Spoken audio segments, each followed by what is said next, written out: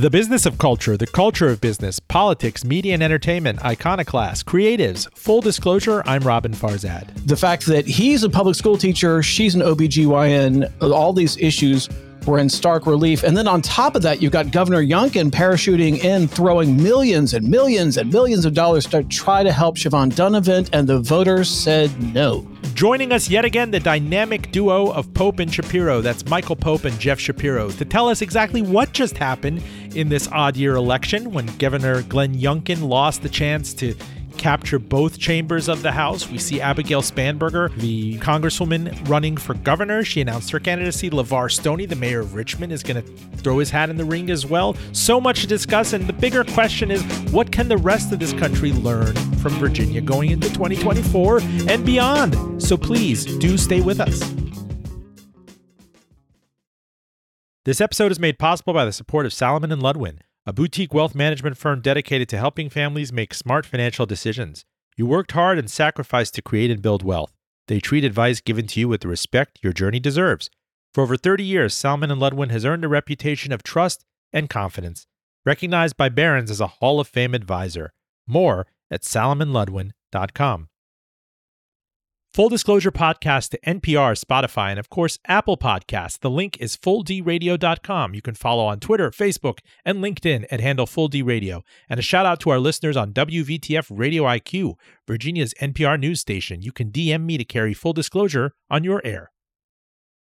Joining me from up and down and around the Commonwealth of Virginia are Michael Pope. He's a reporter with Virginia Public Radio and multi-time author. And Jeff Schapiro, veteran political correspondent with the Richmond Times-Dispatch. Together, they're kind of more infamous than Evans and Novak, Sacco and Vanzetti, Hall and Oates, Laurel and Hardy. And Bloom, Laurel and Hardy. How are you, gents? It's Pope and Schapiro back with us. How are you? Thank you for having us, Robin. We are recovering from the election, and I'd like to think I'm the Daryl Hall of this combo. I could go for that. Take me to this. Hold my hand with this, because, we're blessed in this state of having these odd year elections. We saw, what Youngkin told us a year after Joe Biden won the state by 10 points, and the Republican shining light, Glenn Youngkin, won. Maybe there was a third way past MAGA. We have them on odd years, and here we are in 2023, and Glenn Youngkin did not gain an extra chamber of the state legislature. In fact, he lost it, and maybe that'll dash his chances to be a presidential spoiler in the meantime. But what, pray tell, did Virginia just tell us? Jump ball. Maybe Virginia is telling Glenn Youngkin it's time to trash the vest. We've seen that the governor's popularity, which is meh, if you will, was not transferable to Republican candidates, particularly in the districts up and down the I-95 and 64 corridors that were competitive, and where the governor tried but could not round up the most prized votes, those of suburban women, many of whom were very alarmed by the disruption of Roe through the Dobbs decision, imperiling abortion rights in this state and others. And the governor's attempt to defang the abortion issue for Republicans by saying, yes, I do believe in limits. Let's cut this off at 15 weeks, but make allowances for abortion in the case of rape, incest, or to save the life of the mother. The governor and Republicans only seem to talk themselves into a corner by taking that position. Is it a matter, Michael, of the dog finally catching the pickup truck? Like, you got this. You got a supermajority of the Supreme Court, a reversal of Roe v. Wade, but now it's kind of time to pay for it, if you will, because if you read the wisdom from this week, Kentucky's Democratic governor held on in a ruby red state. You saw judicial gains for Democrats in Pennsylvania. Was this effectively kind of an off-year mandate vote against Roe v. Wade's overturning? Yeah, well, it was definitely a reaction to the Supreme Court decision. I think there's no question about that. In terms, your question was about what message are the voters sending. And to answer that question, I would look to the Richmond suburbs in Henrico, where there was a Senate race between incumbent Republican Siobhan Donovan and the Democratic challenger That's my district, incidentally. Go ahead. Oh, yeah. Okay. Well, then you're very familiar with the politics here. The Democratic challenger was Schuyler Van Valkenburg. And so there were two things going on in that election that I think are really instructive that tell you about kind of the mood of voters. One of them is about abortion and the other is about book banning. So both those were issues in this race. Siobhan Dunavant supported a bill that she says would have increased parental control. Critics say it would lead to book banning. Schuyler Van Valkenburg is a public school teacher, so this was an issue that resonated in this campaign, and there was a lot of discussion about the consequences of banning books. So that was a key issue in this campaign. In addition to all of the abortion issues, the potential of rolling back existing abortion rights was played in this particular district in a way it didn't elsewhere because Siobhan Dunavant is an OBGYN. And so the fact that he's a public school teacher, she's an OBGYN, all these issues were in stark relief. And then on top of that, you've got Governor Youngkin parachuting in, throwing millions and millions and millions of dollars to try to help Siobhan Dunavant, and the voters said no. Jeff Schapiro, what about this much bandied about Youngkin 2021 playbook? I mean, I know that was in the thick of the pandemic. People were in a lousy mood. There was a combination of, going back to school, irregular kind of mask mandates, Zoom schooling, and parents were looking for, that message really resounded of parental empowerment at a time that everybody felt so powerless. And that didn't really carry this time around, whether it was kind of in transgender bathroom legislation county by county. It was more eclipsed by kind of the broader mood and people showing up for what? A backlash to the Roe v. Wade being overturned? There was certainly a good deal of hostility, if not outright anger, over the Supreme Court's reversal of Roe. But I think there were pivots as well in public opinion on education issues. Governor Youngkin very deftly captured, the frustration and fears, particularly of school parents in 2021. They were all worried about their kids again going into lockdown and remaining, hunched over laptop computers in the dining room, those who were fortunate enough to have laptops. So a lot of these parents voted for Youngkin figuring, hey, let's give this guy a chance. Public opinion polling, and again, it's just a curiosity, suggests that, parents are much friendlier now to educators and teachers and administrators and believe a certain measure of deference and authority should be theirs because they know best about fashioning curricula and selecting textbooks. So it's a subtle but significant change. And it means that these fighting words, parental rights and thwarting student endangerment, just didn't have the resonance in these legislative elections that they had statewide. It's important to note, too, this was not a statewide election. We saw 140 local and regional elections, and they're greatly shaped by personality, the familiarity that voters have or don't have with these candidates and incumbents, many of whom still run, even in suburban-dominated Virginia, as your friend and neighbor. And, Robin, just to put a coda on that discussion about parents' rights, I want to focus your attention on Loudoun County. This has become the centerpiece of the culture wars in terms of parental rights and what's going on in schools. If you look at the election results of the school board election in Loudoun, you will see that the Democrats now have a majority on the Loudoun County School Board. Candidates endorsed by Democrats, that is, now have the majority on the Loudoun County School Board. And then in neighboring Fairfax County, you've got 100% of the school board members are candidates who are endorsed by the Democrats. So Republicans and conservatives did have some success in Goochland and Roanoke County. So there's somewhat of a mixed message there. However, Loudoun, the centerpiece of the right-wing culture war in terms of parental rights, we now have Democrats taking control of the school board in Loudoun. Your neck of the woods, we've talked about this before, Michael, in Northern Virginia. I'm thinking, Alexandria, Arlington, Tysons. It's known kind of internally, we joke that it's kind of a different state state. Jeff and I have discussed before where that intrastate Mason-Dixon line is, where you cross what bridge, what river, what part of, I don't know, southern Fredericksburg, where it suddenly becomes the north and ceases to be the south. But I get the impression from this and what's happened in kind of the suburbs of Richmond, you described it, Henrico County, Goochland, other areas, that there's kind of a creeping Northern Virginia-ism, or is that more on and off depending on the year? Well, actually, it's interesting you talk about the influence of Northern Virginia, because the last time Democrats were in power, we had a Speaker of the House from Fairfax County and a Senate Majority Leader from Fairfax County. The next Democratic majority that we're about to see in January 2024 will have a Senate Majority Leader from Fairfax County, but a Speaker of the House from the Hampton Roads area. So it's true that Northern Virginia, continues to play a very important role in Virginia politics, but it's probably in the future, at least the immediate future, going to be a somewhat diminished role. Full disclosure, please do stay with us. Full disclosure, I'm Robin Farzad. We're joined by Pope and Schapiro. I love having them on. We had them once at the University of Richmond Live, which I look forward to doing again. Michael Pope is, of course, a reporter with Virginia Public Radio, a multi-time author. I've seen one of your talks, I think, on C-SPAN recently. And Jeff Schapiro is a veteran politics correspondent with the Richmond Times Dispatch. He's seen many things in the RVA, well before it was ever called the RVA.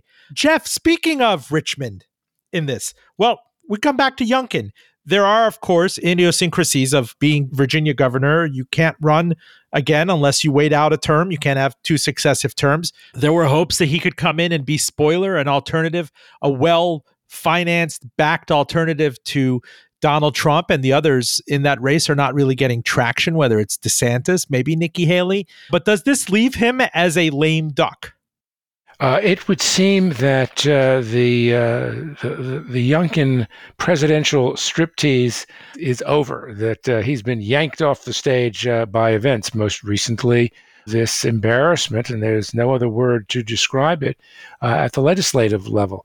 The morning after the Republicans lost control of the General Assembly, remember the Democrats held the Senate and tipped the House. They did lose a seat in the Senate. Folks on Glenn Youngkin's favorite cable channel, that would be Fox, were describing this defeat, Fox's words, as an epic failure. And as I think we were discussing, earlier in this this segment, there were clearly limits to the transferability, if you will, of the governor's supposed popularity. I'm of the view that the strongest argument for a national candidacy by a Virginia governor, the only governor in the country who cannot seek consecutive terms, is to have a successful term as governor.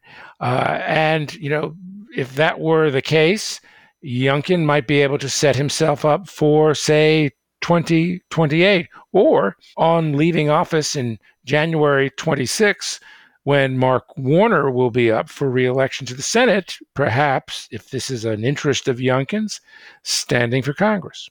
I'm still trying to understand. I thought that he was able to turn out certain red districts that were not fully hearted for Donald Trump in 2020, that there was some magic he had at turnout, or maybe analytics or deep mining to see how you can get people out, how you could squeeze more red out of a purple state in order to eke out, what was it, a 2-point win, and how much of that still applies to anybody looking to win this state, whether the Electoral College or governor. Yeah, the governor was elected with 50.6% of the vote. I mean, it was a squeaker.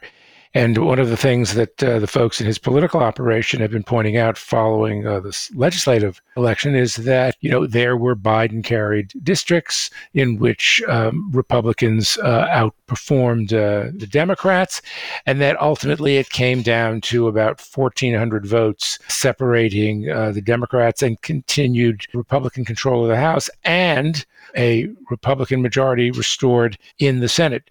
One of the things that the governor did in this campaign. He was a convert on early voting. His view about early voting was somewhat, Trumpy, that there's no substitute like showing up on election day because, that way people can't tamper with the votes. His position changed. He said, these are the rules. We need to play by them. It was, his objective to generate additional Republican votes. I think one of the things that early voting may have confirmed this go around is that it's really not as much about finding, mining, and harnessing new votes as it is front loading a vote that you're going to receive or you're likely to receive on election day itself. I had a wild card for you, Michael Pope, in your neck of the woods. Adele McClure, who's been on the show before. In the Virginia House of Delegates, she won District 2, which makes her the first Black person and first Asian person elected to the legislature from Arlington County. For those who don't recall, we had her on several years ago. Adele was food insecure when she matriculated at Virginia Commonwealth University in Richmond. She rallied around the opportunity. She found help. She came from a childhood of instability and poverty and being evicted.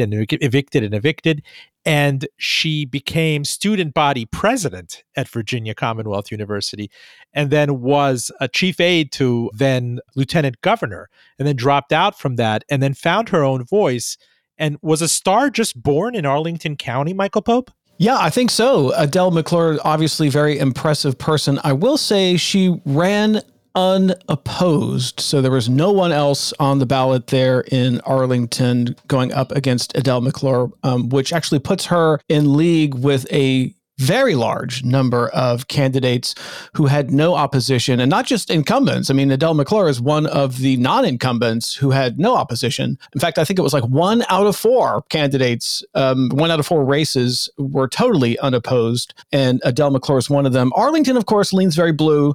That particular district leans very heavily for the Democrats. It's plus 55 points for the Democrats. So Republican in that district in Arlington would have to overcome a 55-point disadvantage, which is probably why you didn't see any Republicans announcing in opposition to Adele McClure.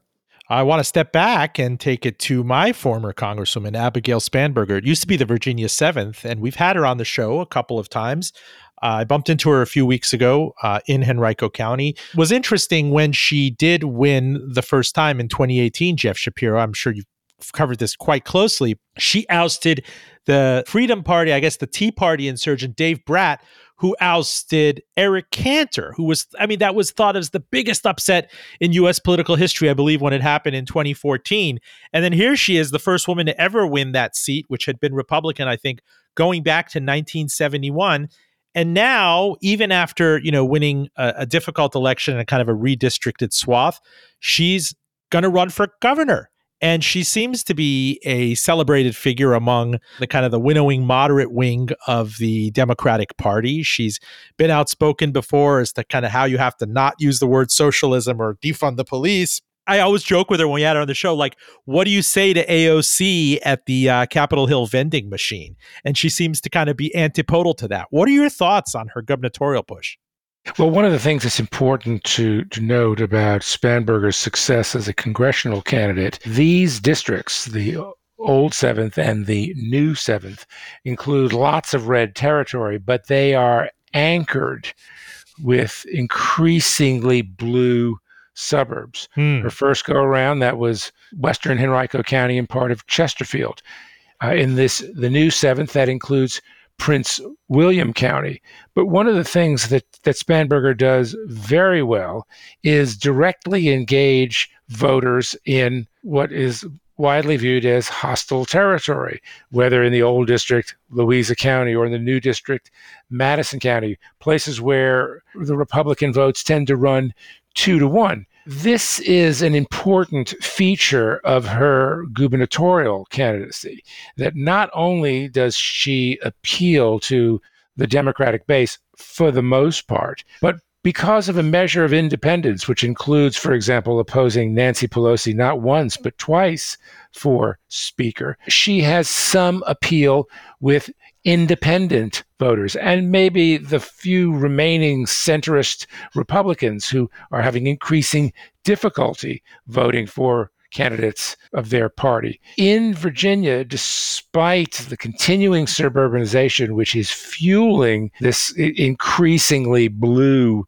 response, elections are still pretty much decided in the middle. Spanberger understands that and intends to harness that in this gubernatorial campaign. By the way, one would note that this has been a very well orchestrated rollout. No sooner than she declared her candidacy, and it had been expected, then she was picking up lots of important endorsements. So all of the three other Democratic Congress people from Northern Virginia endorsed her. I read or I heard somewhere that she was generous with her. How does it even work with your personal political war chest? Kind of seeding chits, or how does it even work? Like you don't expect that someone who's running for office every 2 years, who I thought kind of sort of barely won the last time around after she was redistricted, has an abundance of clout and money to seed other kind of fledgling candidates and win their support going into a gubernatorial race. Well, remember, money is the mother's milk of politics. And Spanberger, a couple of years ago, had indicated that she was going to be helping Democratic candidates at the local and regional level and setting up a PAC with which she would hoover up dollars that she would then steer to candidates. She was also generous with her time and was showing up in lots of places, clearly with the intention of feeding the curiosity about her presumed gubernatorial candidacy. By the way, I would note that among those early endorsements she has received is one from Ralph Northam, the former governor, whose home base is in Hampton Roads, that southeastern corner of the state, which can be very competitive, and where a Northam endorsement still has some cred. It's also an area of the state where there are significant numbers of Black voters, and that is a slice of the Democratic coalition that Spanberger's opponent, LeVar Stoney, the mayor of Richmond, will be avidly pursuing as a man of color himself. I got to tell you, hold on, Michael, it's crazy how this world works. I'll never get tired of this story. 1 minute I'm at a Hanukkah party. I think it's 2016 in Henrico. And there's a whole Latkes thing with all the parents inside. And I met this woman named Abigail. She went by a different last name. Next thing I know, she's running for Congress in 2018. What was she, a CIA case officer, or had some foreign policy chops? I go, I couldn't even remember meeting her.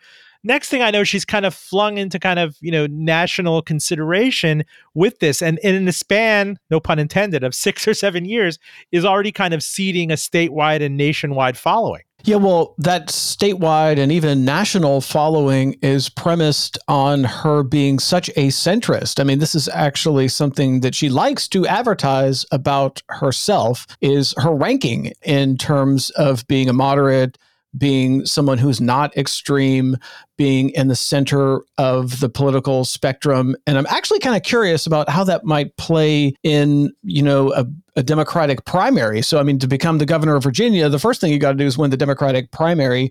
And I'm curious to see how that would play out in terms of, she's essentially running a general election strategy of being a centrist before we even get to the Democratic primary. Does that leave her open to challenges from the left? Can Richmond Mayor LeVar Stoney challenge her from the left? Can someone like House member David Reed challenge her from the left? I think we're going to have to see when that Democratic primary happens in June of 2025. Do hold that thought. Full disclosure, stay with us.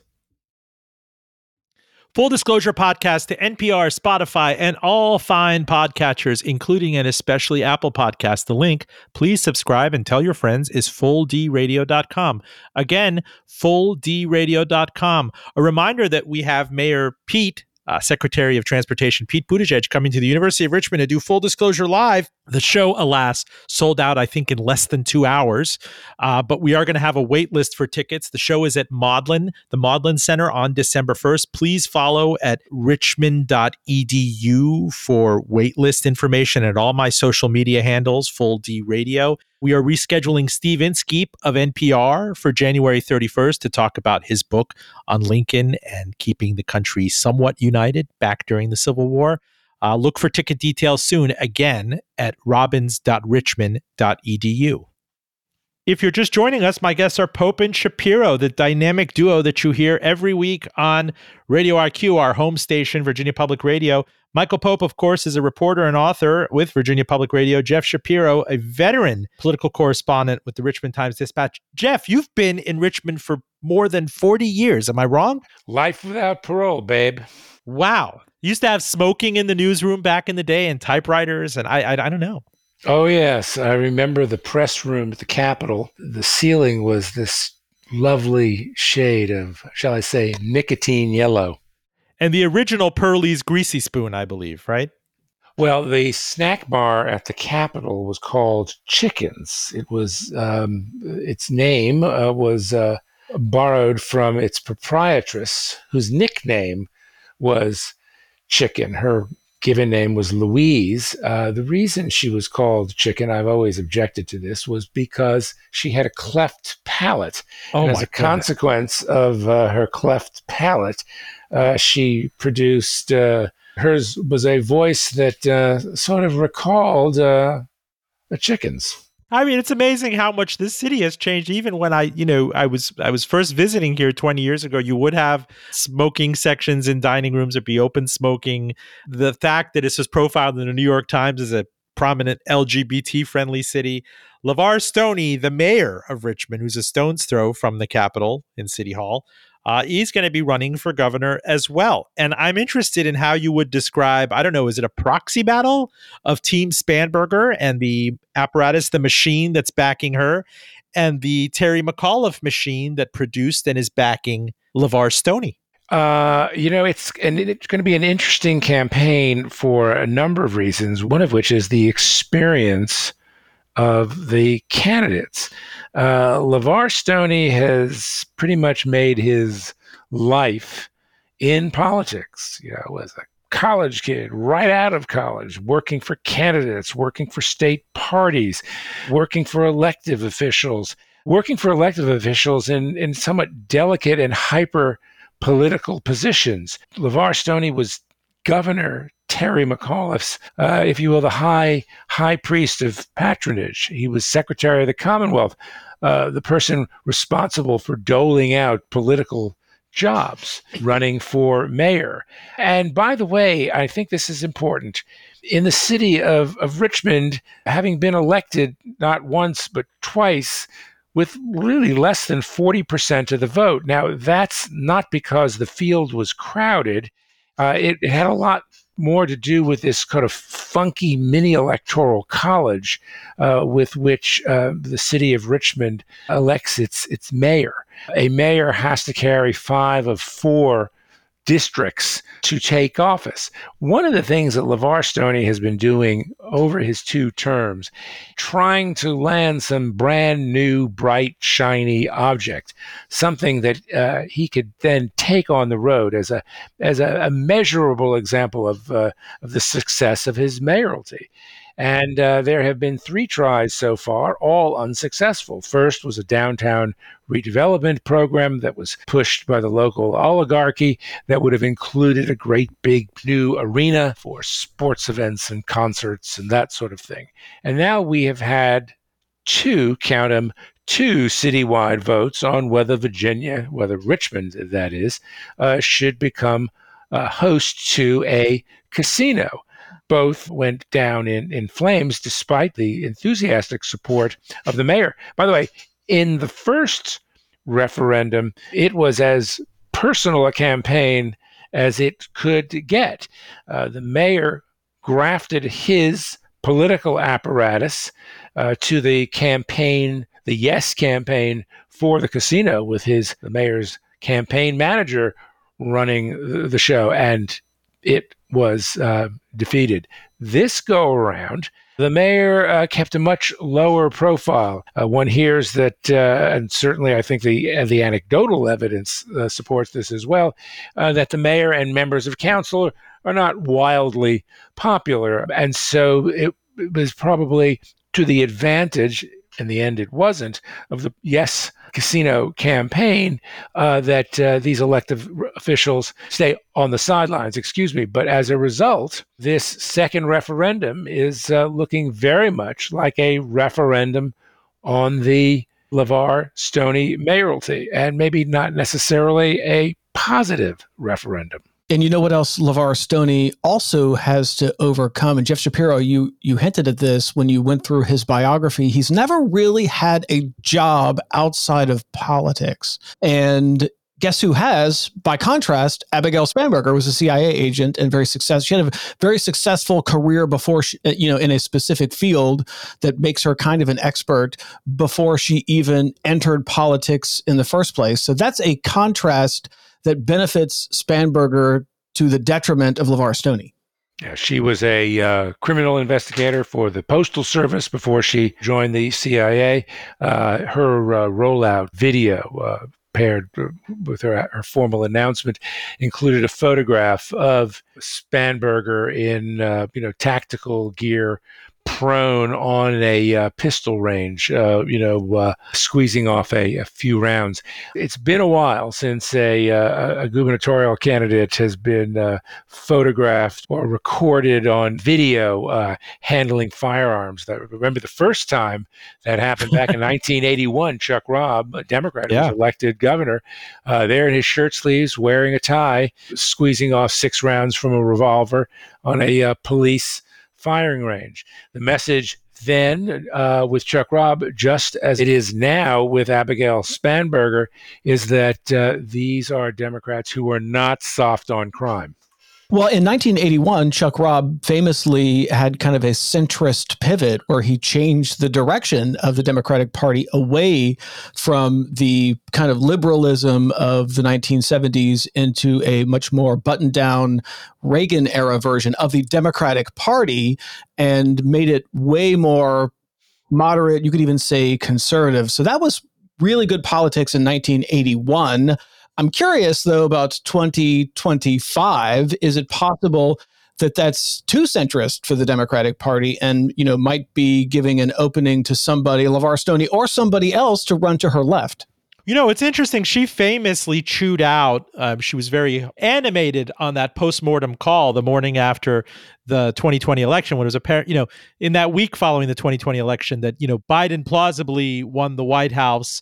Still votes had to be counted, but there were seats that were lost in the House, and the House was lost. And that she came out and said that you should never say anything to the effect of defund the police. You should run the heck away from that. I mean, is there room in this Democratic Party in 2023 for kind of a strong law and order kind of, gun squeezing centrist? My sense is that Abigail Spanberger, in no small measure because of her electoral success, and I dare say I think there's a measure of gender appeal here as well, will prove to be a very strong candidate within the Democratic primary. And that, she's going to be pulling votes that aren't necessarily logically, in some people's minds, the kinds of votes that a Spanberger candidate would pull. So I don't know that, she comes to this campaign at a particular disadvantage.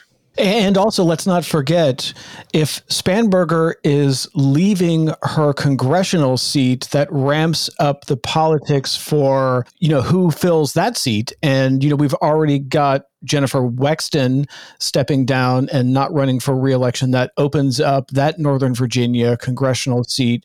So Spanberger, will likely vacate her congressional seat. That's 2 open Democratic seats where you're going to see lots of candidates, dozens potentially of candidates jumping into those congressional races. Right now in 2023, ahead of the election in a year in 2024, who does an Abigail Spanberger or LeVar Stoney want campaigning alongside with the thumbs up. I mean, is a Joe Biden, for example, with his low numbers, his anemic numbers, toxic to a Spanberger? Does that help a Stoney? Do they all know to kind of keep their distance? As you told me, Jeff, which I'm fascinated, I'm not a politics correspondent, but Nancy Pelosi had the self-awareness enough to know that a Spanberger would win points by not voting for her speakership. That, you as a party could whip up a majority and a consensus by allowing for those optics. Yeah, there's a good deal to be said about sort of the moderate packaging of Abigail Spanberger. I challenge one to kind of examine her voting record. She is, as I guess the preferred term now would be, progressive as they come when it comes to things like voting rights, LGBTQ rights, articles of faith among Democratic voters. However, I think it's important to note that in Virginia, and this is pretty much the case around the country, the largest single block of voters are the baby boomers, my generation. And I think it's safe to say, looking at baby boomer voters within the Democratic Party, that they tend to be as forward-thinking as Gen X, Gen Z, and millennial voters. They tend, however, to be more incrementalists. They're accustomed to a more sort of baby steps when it comes to accomplishing those big leaps. This is one of the reasons the Democrats got back in the game in Virginia starting in 1981 with Chuck Robb's victory for governor. Now, however, I would note that within Virginia, if Gen X, Gen Z, millennial voters are lumped together, that's 2/3 of the electorate right there. But unlike baby boomers, these younger voters are not nearly as disciplined, not nearly as reliable, not nearly as regular voters as those older baby boomers are. And they don't have as much allegiance to a specific political party, which actually once again benefits Spanberger because, she is seen as the person who transcends party. How much, and you guys get asked this a lot, how much should anybody be paying attention to national polls a year out? I mean, notoriously, Barack Obama's numbers were so dismal, I think, in 2011, and he kind of handily beat Mitt Romney. This is ancient history. There was a postmortem that nobody talks about now. You saw the numbers for both Trump and Hillary Clinton. Well, it was not at all clear that Trump was going to win the nomination in 2015. They both had low approval ratings. And there's this article of faith right now that Joe Biden is way too old and there's just too little support among, millennials and Gen Z to kind of get him over the top. Regarding polls, I thought there was an interesting observation by David Brooks in the New York Times last week. He was citing an observation by a political analyst, I think, of the large D Democratic persuasion. So partisan affiliation notwithstanding, I still think the point was, and it is sound and valid, I think, that people who are responding to questions from interviewers in public opinion polls these days, given the increasingly polarized nature of our politics, they're not voting in those polls, they're vetting. They're getting it out of their system. And so let's get into the thick of the presidential campaign when, in the case of Joe Biden, the record might be a little clearer. The economic bounce back may be a bit stronger. Donald Trump's difficulties, legal and otherwise, in sharper focus. Maybe we will see these polls, instead of reflecting the anger and frustration of voters, reflecting their concerns and their preferences for navigating those concerns. But you know who we won't see much of in 2024? That's Glenn Youngkin. So he, of course, was frequently named as a potential candidate on the presidential stage, but his embarrassing loss in Virginia, I think, pretty much ends that. It's worth taking a look at his PAC and the spending that he did, which he raised a record amount of money and used it to benefit specific candidates. And his win-loss record is pretty good, actually. I would say it's kind of half and half. So he spent about $1 million to help Siobhan Donovan. She lost, so that's $1 million down the drain. But then he spent $500,000 to help Tara Durant. She won. He spent $250,000 to help Juan Pablo Segura. He lost. He spent $250,000 to help Danny Diggs. He won. He spent $200,000 to help get Karen Greenhouse. She lost. He spent $200,000 to help Emily Brewer. She won. So, I mean, his win-loss record is kind of all over the map in terms of where he chose to make his investments, although it's worth pointing out that his biggest investments lost. But it would have to happen that he'd have to run the table. I mean, for him to get control and push through the 15-week ban, which I'm not sure he was wholehearted about. They kind of prevaricated and danced around it. What is he going to do? I mean, so he's in this position where he has to be anti-abortion. And so his choices are 100% ban, which would be toxic, or figure out some other way that might resonate with voters. And they had some polling that showed 15 weeks actually polled pretty well. I mean, in terms of rolling back abortion rights, it was the best thing you could possibly sell. So, I mean, for that to happen, I mean, we're talking about it's water under the bridge at this point, but then mega funders would have to show up the morning and after and say, this is our guy. This is our guy who can take us national. You don't want to have a dead weight, concrete affixed to your boots, thrown into the bay if you're attached with somebody like a Donald Trump. This is our guy. And then various things would have to happen. Other people would have to drop out. And then there you go. Glenn Youngkin is your antidote to Donald Trump. And maybe he does it in time for a debate. But I always thought that was the longest of long shots. Well, to your point, one has to wonder how was and could Glenn Youngkin deal directly with Donald Trump? If there was any evidence that Glenn Youngkin was getting traction, Glenn Youngkin was a threat to Donald Trump, there's every indication that Trump would have craftily, artfully, as only Donald Trump can, dispense a put down or two that would just, reduce Youngkin in size and stature. That the verb is to jeb or to Marco someone with what you did in 2016. Yeah, actually, it's worth remembering. I mean, in the haze of the rapidness of all the news that hits us, Trump actually did try to give a nickname to Youngkin, and it was like a racially insensitive kind of way of looking at his last name, basically. Yes, the former president just said, pronounced the governor's last name as Youngkin. Pause. Trump said, "It sounds Chinese." Oh. So, I mean, in closing, in the few minutes we have left, I do want to kind of keep it on Youngkin because maybe he can resurface somehow after 2024 and 2025. But we've repeatedly heard after Romney that so many death knells for the kind of country club, sweater vest, private equity conservative. Even the person that kind of seems to match that mold, even though he was in private equity, a softer spoken, softer side of Sears, Jeb Bush type, are the various people that private equity and venture capital has brought out of the woodwork to try to, run primary against more Freedom Caucus people. Is it just an anachronism? I mean, has the GOP this GOP today could not see itself congealing around a person of that archetype? Well, Jeb Bush, had a record of accomplishments he could point to as governor of Florida. What has Glenn Youngkin actually achieved? I mean, part of it was just his background, I think. I forgive my cynicism about this, but frankly, among the strongest selling points for Youngkin's candidacy for the Republican nomination, and then as the Republican nominee, is that he really didn't have much of a record. There wasn't a lot to attack.